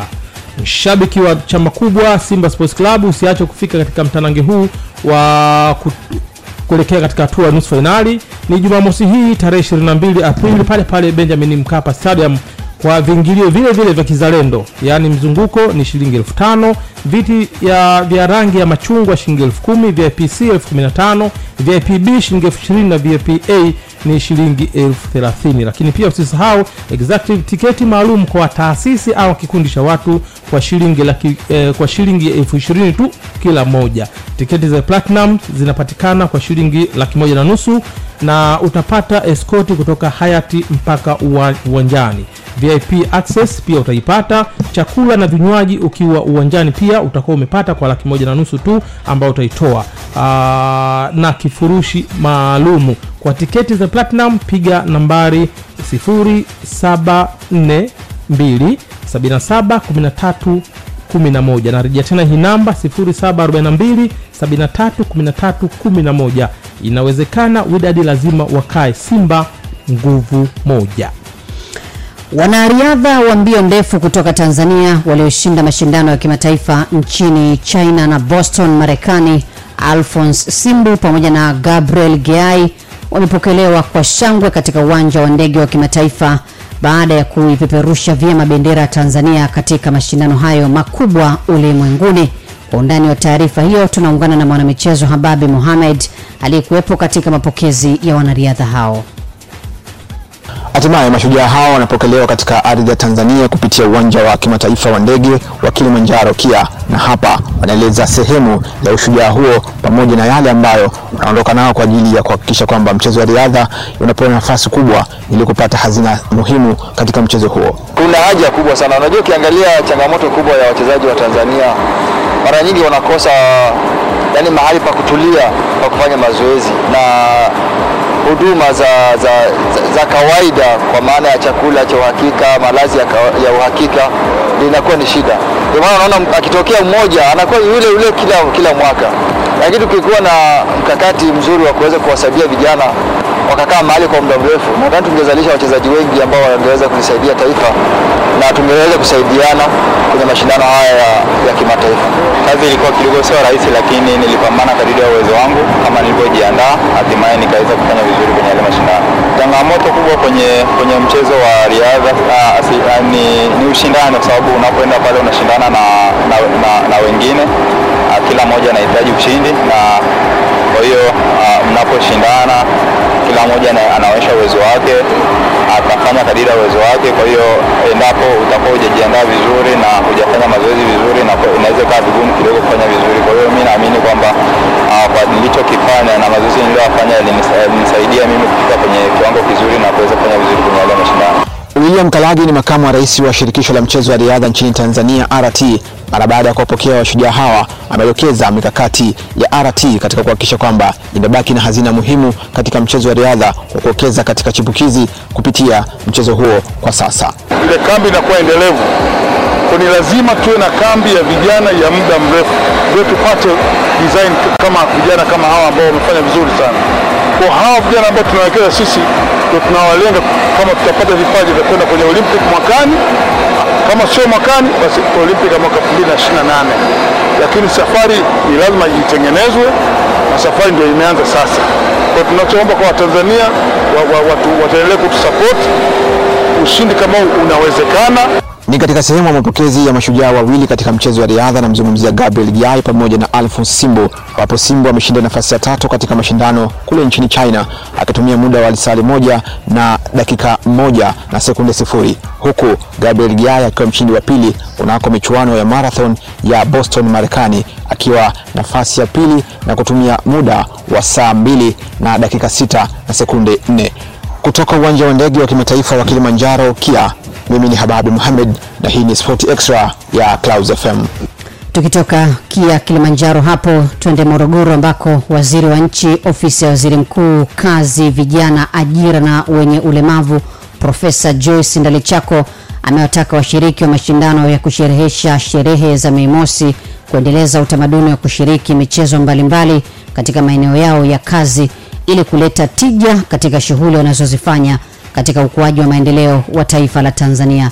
Taarifa na Sports Lady Damali Magai kutoka mkoani Morogoro. Mashindano ya kusherehesha sherehe za Mei Mosi yamezinduliwa rasmi hii leo na waziri wa nchi ofisi ya waziri mkuu, kazi, vijana, ajira na wenye ulemavu, Profesa Joyce Ndalichako, ambapo mwataka wafanyakazi hao kujenga utamaduni wa kuendeleza michezo mara pa kazi na kuacha kusubiria mashindano yanayoratibiwa na serikali. Kwa sababu tunafahamu michezo ni afya na michezo inaleta umoja, michezo inaleta mshikamano. Waziri wa afya amekuwa anasisitiza sana watu kufanya mazoezi ili kujiepusha na magonjwa yasiyoambukiza. Kwa hiyo hili ni jambo muhimu sana na tusilifanye tu kwa sababu kuna sherehe za Mei Mosi, iwe ni mwendelezo hata katika sehemu zetu za kazi. Tujenge utamaduni wa kuwa na michezo, tujenge utamaduni wa kutafuta timu jirani ambazo tunaweza tukawa tunafanya nazo mashindano ili kuimarisha afya zetu, lakini vile vile kujenga umoja na mshikamano. Kwa hiyo mimi niwatakie kila laheri na niko tayari kuona jinsi ambavyo mtachuana. Uzinduzi huo umehudhuriwa na viongozi mbalimbali wa serikali, ambapo mkuu wa mkoa Morogoro Fatuma Mwasa akatumia jukwaa hili kutoa pongezi zake kwa Rais wa Jamhuri ya Muungano wa Tanzania Dr. Samia Suluhu Hassan kwa namna anavyokuwa mstari wa mbele katika kuhimiza michezo, huku mwenyekiti wa kamati ya mashindano hayo Hamisi Mkanachi naye akatoa neno. Tunamshukuru sana Mheshimiwa Rais wetu wa awamu ya 6 Dr. Samia Suluhu Hassan kwa kudhamini michezo na kuwa mstari wa mbele katika kuhimiza michezo kwa wote. Ndugu mwenyekiti, hakika nimefurahishwa mno na ujio wenu pamoja na michezo ya Mei Mosi kufanyika hapa Morogoro. Ielekezwe kwamba mashirikisho ya michezo yale manne kwa maana ya Shumuta, Shimini, Shimita pamoja na Kamata ndio yanayounda shirikisho la michezo ya Mei Mosi. Kwa hiyo ukiangalia michezo ya Mei Mosi inakuwa na wigo mkubwa zaidi. Maadhimisho haya Mei Mosi yakibebwa na kauli mbiu isemayo miaka miwili ya Mheshimiwa Rais Dr. Samia Suluhu Hassan imeimarisha michezo na kuongeza ufanisi kazini. Kutoka Morogoro, Damari Magai, na hii ni Sports Extra ya Clouds FM. Tunakamilisha taarifa za michezo kitaifa na taarifa ya Sports Lady. Mwana michezo mwenzetu Damari Magai kutoka mkoani Morogoro ndiye ambaye anatukamilishia siku yetu ya taarifa za kimataifa. Asante kwa ambao unaendelea kutusikiliza, bila kusahau wale wanaoendelea kutuandikia maoni yao kupitia official Priska Kishamba Instagram, pia Kishamba kwenye Twitter, lakini zaidi bila kusahau wenzangu ambao niko nao hapa, Master Tindwa ya haya Njenge pamoja na Farhani Kihamo. Hapo mwanzo nilikuambia kwamba utawasikia wageni wetu, lakini miongoni mwa wageni tuliokuwa nao ni mabosi zetu Sokabet, ambao mara kadhaa wamekuwa ukiwasikia hapa, na lengo la wao kuwa wanakuja mara nyingi kama hivi ni kuhakikisha kwamba haupitwi na chochote kinachoendelea kutoka kwao, hususan wakati kama huu ambao tunakwenda kwenye Eid siku ya Jumamosi. Hawa watu kazi yao ni kuhakikisha kwamba wewe wakitoa nyama kwenye chakula wanaweka samaki, wanaweka haragi kwa wale wanaopenda na vitu kama hivyo. Lengo ni kuhakikisha unaendelea kufurahia huduma zao. Tuko na mwanadada ambaye amekuwa nasi kwa mara zote hapa, umekuwa ukimsikia Monica. Monica, karibu. Asante sana Priska, habari ya wewe? Nzuri kabisa. Majukumu yanakwendaje kulijenga taifa? Tuko vizuri, tuko Uganda, tuko Kenya, tuko Tanzania. Kazi iendelee. Kila kitu kazi iendelee. Kwa mtu anayesikiliza redio kwa mara ya kwanza leo na anakusikia, unaitwa Monica nani na unatokea wapi? Mimi ni kwa majina naitwa Monica Mangera, ninatokea natokea Sokabet katika kitengo cha habari na mawasiliano. Monica Mangera, karibu, utueleze mambo mazuri sikukuu ya Eid mlangoni. Sokabet mianda surprise gani kuhakikisha msikilizaji ana enjoy siku hii? Hili swali naomba nilirejeshe kwa Isihaka. Aha. Mbona leo umetuletea mgeni?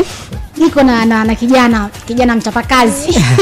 Sawa. Karibu Siaka. Na bila shaka tuanze tu hapo kwa kujitambulisha pia majina yako na wewe. Asante sana. Labda hii haikuwa sahihi kunitaja tu Siaka juu. Nipo kama mwakilishi wa Sokabet, ni brand ambassador wa Sokabet. Okay. Na nipo hapa kwa ajili ya kuwapa watu habari nzuri kabisa. Watu wananifahamu kama Wongli. Wongli. Yeah.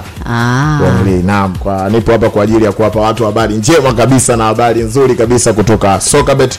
Sana sana msimu huu hapa wa sikukuu na hii weekend hapa ya mechi ya Simba. Tujataka kuacha Watanzania hivi. Watanzania wote sasa hii na wahusu. Sokabet wameamua kutoa zawadi kwa Watanzania. Kuna tiketi 10 ambazo nipo nazo mkononi hapa kwa ajili ya mechi ya Simba na Wydad Jumamosi hii hapa pale kwa Mkapa. Kwa hiyo watu wote, kikubwa ni ili uweze kupata hizo tiketi ni wewe tu kuitumikia sasa Sokabet. Yaani wewe ukiweza kujisajili, ukaweza kubeti, lakini kwa dau la kuanzia shilingi 1500, alafu ukisha maliza kubeti, screenshot mkeka wako, alafu weka Insta story, usisahau kutumention pale ni kututagi Sokabet Africa. Baada ya hapo zama DM ya Sokabet Africa, acha namba yako pale ya simu, sisi tutakutafuta kwa ajili ya kuchezesha draw ambayo itachezeshwa kesho saa 9 mchana. Ni mchana au jioni? Alasiri. Alasiri. Hiyo ni alasiri kwa lugha ya kueleweka. Na ambayo tutakuwa ile draw itachezeshwa pale Sokabet kabisa, yani kwa kesho tutakuwa Insta live kwa ajili ya kuchezesha draw kwa ajili ya kupata washindi 10 ambao wataenda kuchukua ticket, na tutaungana kwa pamoja na timu nzima ya Sokabet kwa ajili ya kwenda kumwangalia mnyama anavyonguruma nyumbani. Usisahau sio ticket tu, VIP ticket. VIPA, mseme tu VIP. Tunakumbusha vitu vya maana. Yeah. VIPA ticket zipo 10 kwa ajili ya Watanzania. Lakini asisahau tu yeye abeti tu kuanzia shilingi 5,000 na kuendelea. Screenshot mkeka wake, aweke Insta story, mention pale Sokabet Africa, ndio page yetu hiyo tunayopatikana nayo. Hakuna Sokabet nyingine, ni Sokabet Africa tu.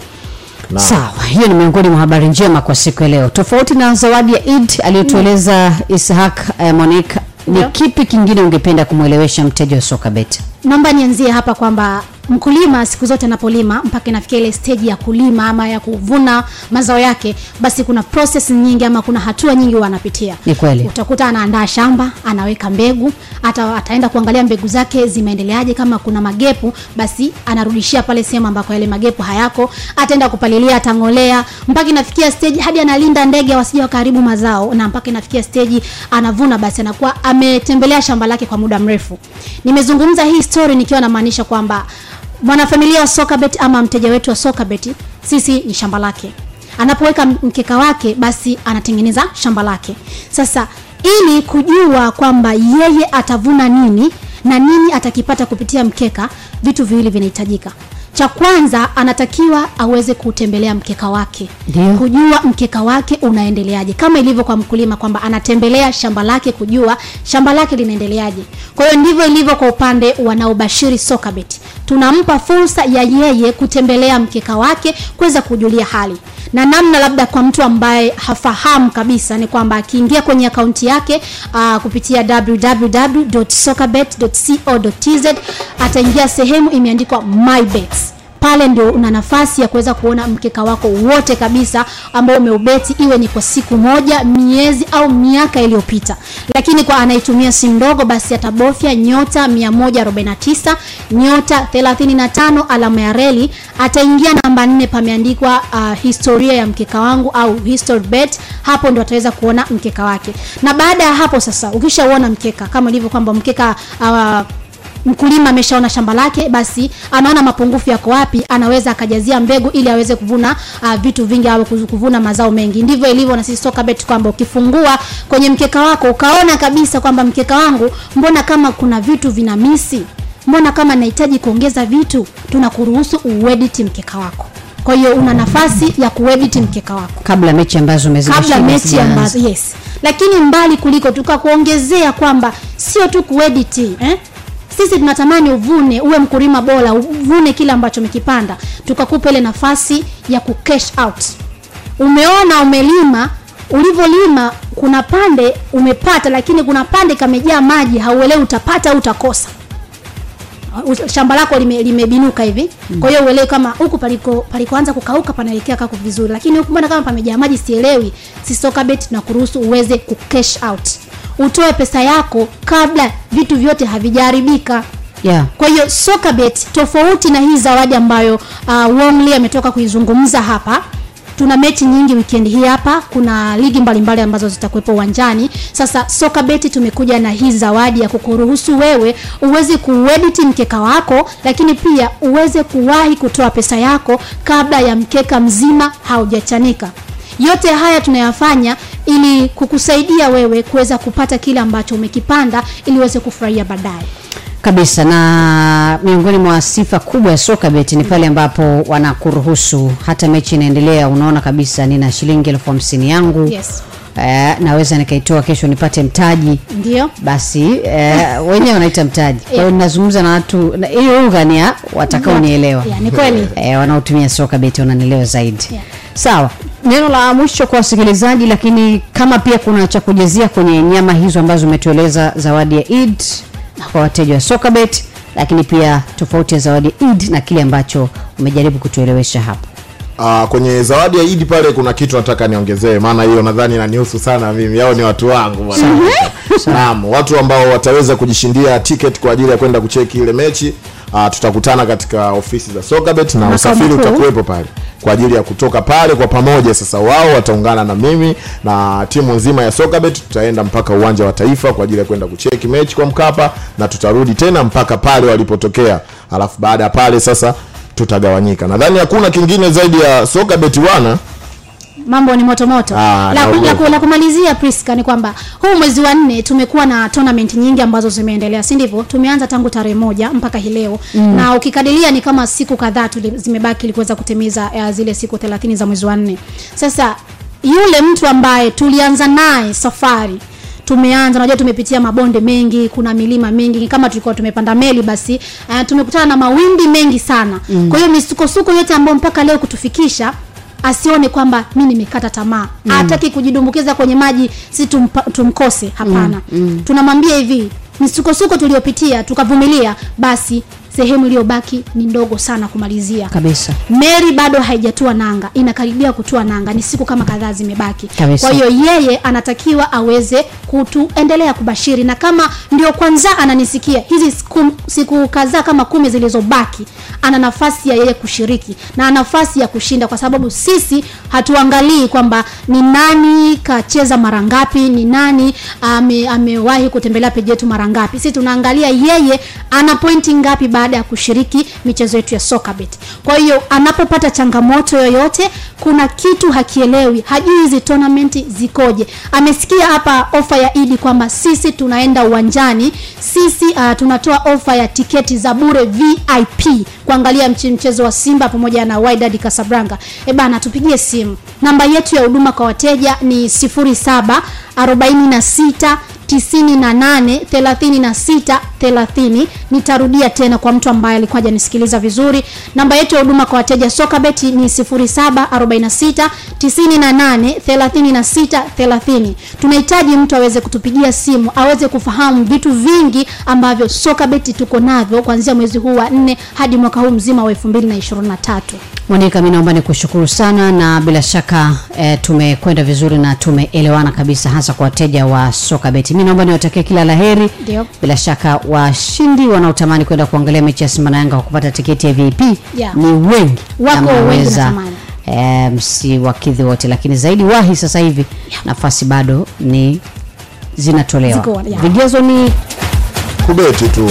Beti na Sokabet, kwanza jisajili. Beti na Sokabet, tia mkeka wa kuanzia shilingi 1500. Yaani tunaongelea kuanzia sasa hivi hapa. Uzuri hauchagulii mechi. Uchagulii mechi kuanzia sasa hivi. Wewe weka shilingi 1500 na kuendelea. Baada ya pale screenshot mkeka wako. Hapo sasa haijalishi umekula ama umeliwa. Wewe screenshot tu ule mkeka, weka Insta story yako. Alafu mention pale Sokabet Africa. Sokabet Africa. Ukishamaliza njoo DM ya Sokabet Africa. Alafu acha namba yako ya simu pale, itakuwa ni sababu kubwa sana sisi kuweza kukutafuta. Na draw itachezeshwa kesho saa 9 na alasiri kwa mujibu wa dada Monica. Saa 9 alasiri tutachezesha draw Insta live, tutakuwa live kabisa kwenye Sokabet Africa. Watu wataona jinsi gani ambavyo tunaenda kutafuta washindi wetu. Monica, asanteni sana na washukuru. Shukrani sana. Clouds FM Sports Extra ni zaidi ya sports Tanzania. Dakika ni ya 38 saa 4 usiku. Hii ni saa ya pili ambayo pia ni ya mwisho ya Clouds FM Sports Extra, tarehe 20 ya mwezi wa 4 mwaka 2023. Priska Kishamba, Master Tindwa, ya Hainjenge pamoja na Farhani Kihamo, tukiendelea kuzitazama taarifa za michezo. Tumetoka kuungana na wageni wetu kutoka Sokabet, lakini pia kwa mara nyingine tuna wageni wetu ambao wamekuja kuzungumza nasi masuala ya kimichezo yanahusiana na nini. Basi muda si mrefu tutaanza mazungumzo nao, lakini Njenge, si vibaya tukatoa update kwa michezo ya Europa League ambayo inaendelea hivi sasa kwa timu zilizoko uwanjani. Mechi ya Sporting Lisbon na Juventus mpaka sasa dakika ni ya 38, sare ya goli 1-1. Adrian Rabiot alianza kufunga kwa upande wa Juve na Marcus Edward akasawazisha kwa upande wa Sporting. Kwa hiyo mpaka sasa 1-1. Lakini pia mechi ya Royal Union dhidi ya Bayer Leverkusen, mpaka sasa ni Bayer Leverkusen inaongoza magoli 2-0. Musa Diaby pamoja na Michel Becker wakifunga magoli ya Bayer Leverkusen. Lakini vile vile AS Roma na Feyenoord dakika ni ya 40, mpaka sasa bado hakuna timu ambayo imeweza kuona wavu wa mwenzake. Sevilla na Manchester United, mechi dakika ni ya 39. FC Sevilla anaongoza goli 1, bao la Yusuf El Nasir dakika ya 8 tu alifunga goli hili kwa pasi ya Eric Lamela. Lakini kwa sasa bado mchezo unaendelea. Sawa, mpaka dakika 45 tutakuwa tuko hapa na tutakupa matokeo ya kipindi cha kwanza ya michezo hii inayoendelea hivi sasa. Kuna jambo litaka kutokea hapa. Asa. Nafikiri tuendelee na wageni wetu. Tuendelee na wageni wetu. Naomba uvute mic yako na sio mara ya kwanza kufika Clouds. Ndio. Karibu, naomba ujitambulishe majina yako. Asante. Naitwa kwa majina naitwa Haji Degigo, ni manager wa Sports Link Academy. Manager wa Sports Link Academy. Haji nani? Degigo. Yep. Haji, karibu kwa mara nyingine. Tushawahi kuja hapa. Ndio. Sports Link mnaendeleaje kwanza? Tunaendelea vizuri, tunamshukuru Mungu, mambo yanaenda, mikakati inasogea vizuri, kwa hiyo tunaendelea vizuri.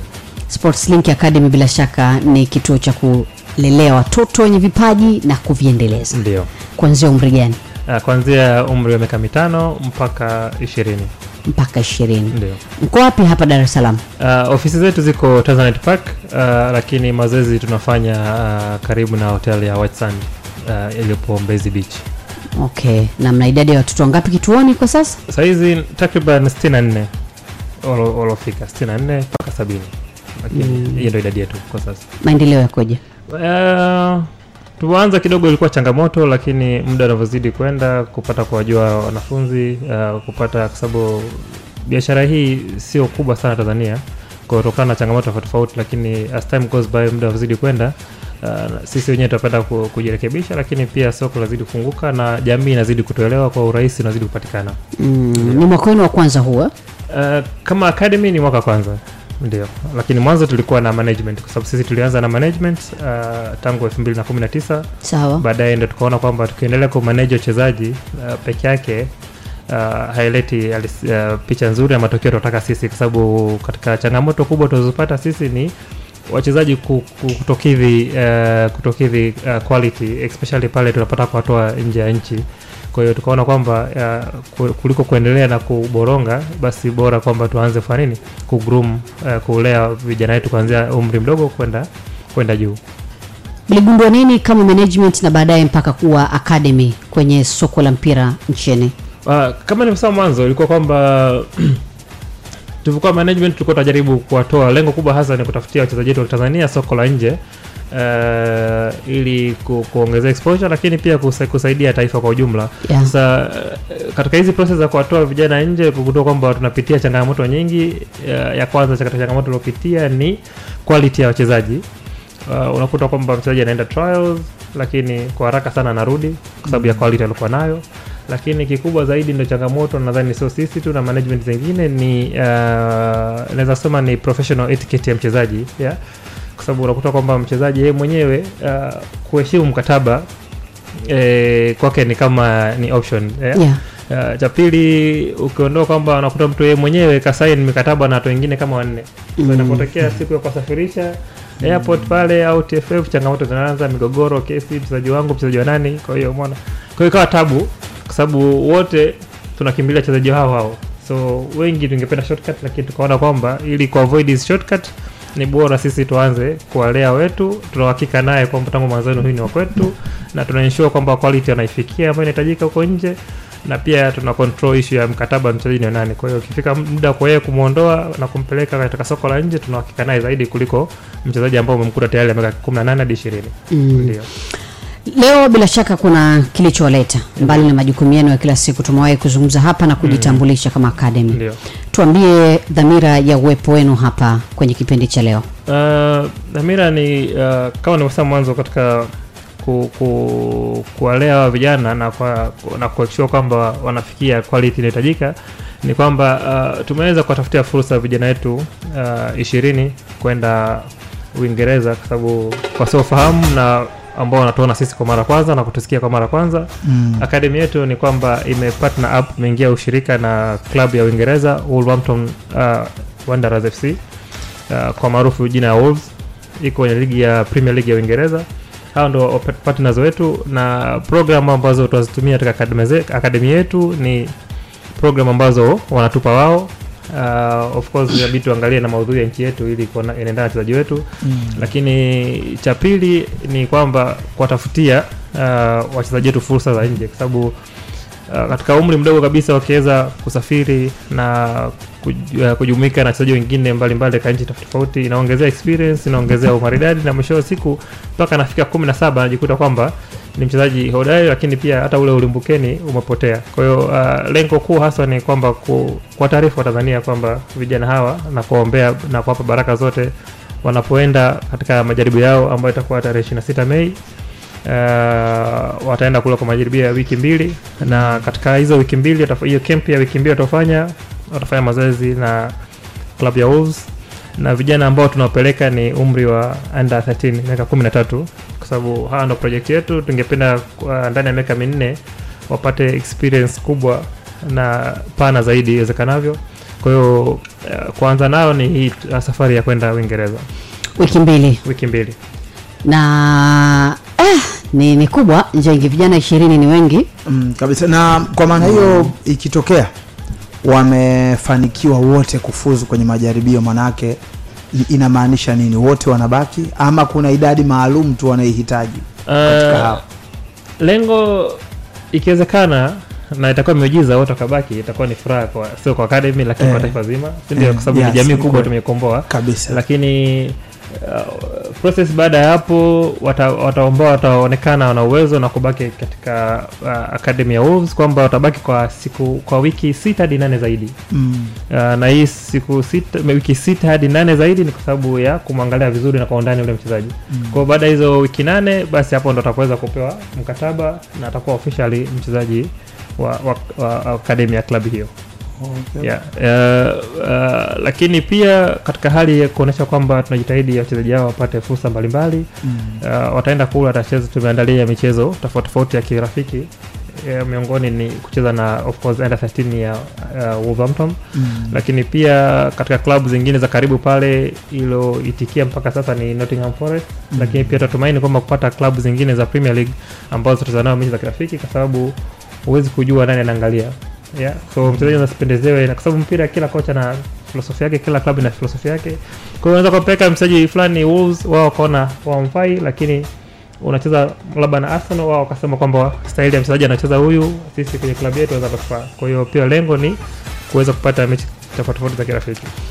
Sawa, huyo ni Haj De Gigo, meneja wa kituo cha Sports Link Academy, akieleza kuhusiana na safari ya wachezaji 20 kwenda kwenye klabu ya Wolves pale nchini Uingereza kwa ajili ya majaribio ya wiki 2, ambayo pengine neema ikiwa miongoni mwa wachezaji hao wapo watakaobahatika kupata nafasi ya kuendelea kusalia hapo kwa wiki zingine, na mwisho wa siku pia kuangalia safari ya wachezaji hao hapo baadaye. Juma Musa Yep. Haya, sawa, kumradhi kwa kulikosea jina lako. Karibu sana Juma Musa, naomba ujitambulishe nafasi yako wewe kwenye kituo cha Sports Link Academy. Okay, kwa majina naitwa Juma Musa Malenga, ni Liaison and Marketing Officer kutoka Sports Link Management Group na Sports Link Academy. Naomba uisogelee mic yako ama uivute ikufuate. Haya, sawa. Tuambie, mbali na Wolves ambao kwa sasa ndio inafahamika ni club official na partner nayo, ni klabu gani nyingine mko kwenye mazungumzo nayo kwa ajili ya kuweza kusambaza na kupata philosophy mbalimbali za mataifa mengine? Okay, kama marketing manager, lengo letu kwanza kwa sasa hivi tunataka kuangalia zaidi katika soko la Uingereza ambako ndo kuna fursa nyingi na kuna uhitaji mwingi. Kama nilivyokuambia manager yetu kwamba mwanzoni tulikuwepo ni kama management, kwa tunataka tufungue fursa nyingi kwa upande wa Uingereza, lakini huku tukiwa tunaangalia katika klabu nyingine katika nchi nyingine kama Spain na nchi za Uarabuni ambako juhudi zinaendelea. Ndio matumaini yenu kwamba hivi karibuni tutapata taarifa zingine mpya? Ndio, lakini kikubwa tunachowasii na kuwatangazia Watanzania wenzetu kwamba sasa hivi pia registration za kujiunga na akademi yetu zinaendelea, kwa wasisite kupiga simu au kufika ofisini kwetu. Bila shaka tuende hapo moja kwa moja. Mtu anakusikiliza sasa hivi ana kijana wake anataka kuwa sehemu ya Sports Link Academy. Okay. Kwa Sports Link Academy tunapokea vijana kuanzia miaka 5 mpaka 17. Kama manager alivyosema, hiyo ndio project yetu sana tunayoitaka, kwa sababu tukichukua akiwa wadogo ndio tunakopo zaidi kumtambua zaidi. Na ukitaka kujiunga na sisi unaweza kutupigia simu kwa nambari za simu 0716 65 6196 au unaweza kutembelea ofisini kwetu Victoria Tanzania Park floor ya 12. Namba irudie namba ile 0716656190 ndio tunapatikana ka Sports Link Academy. Yeah. Kwenye mtandao gani hiyo yani? Sports Link Academy mtandao yote. Yote. Okay. Sawa. Njenge, una swali? Kwa kumalizia. Sina swali, lakini swali dogo kwangu ni kuhusu namna gani yani mnaiwekaje nyinyi kati ya shule na malezi ya watoto kwenye kituo chenu? Okay, labda kwenye academy mimi ndo liaison officer, na huyu ndo head of development. Kwamba tumeangalia kwanza katika wiki tunaona kwamba kuanzia Jumatatu mpaka Alhamis shule zote Tanzania ziko busy. Ni kweli. Okay. Kwa hatutaki kuchanganya kati ya ratiba za shule na mpira, kwa sababu watoto ni wadogo, hawawezi pia kumanage. Wanaweza kupenda mpira zaidi kuliko masomo. Yeah. Lakini mimi kama liaison officer tunataka wachezaji wetu na watoto wetu waliokuwa katika academy yetu wa balance vitu vyote. Sawa. Kwamba isiwe mpira tu ndo yani iwe ndo kitu anachokipenda. Tunataka tutengeneze kwamba awe na kipaji na pia elimu iwe mkombozi wake, kwamba kwa baadaye wao ndio waje kama wafanyakazi pia wa Sports Link, kwamba wao wanaweza kuwa manager au wanaweza pia wakawa makocha na pia wanaweza kuwa wachezaji. Kwa ratiba zetu tumezipanga ni Ijumaa, Jumamosi na Jumapili. Kwa Ijumaa mazoezi tunaanza saa 10:30, si ndio? Jumamosi na Jumapili ni saa 9:30 mpaka saa 12 jioni. Okay. Sawa, mimi nafikiri Juma Musa tuko sawa. Kama kuna ambacho labda sikuuliza mngetamani kushare na umma unaowasikiliza sasa hivi.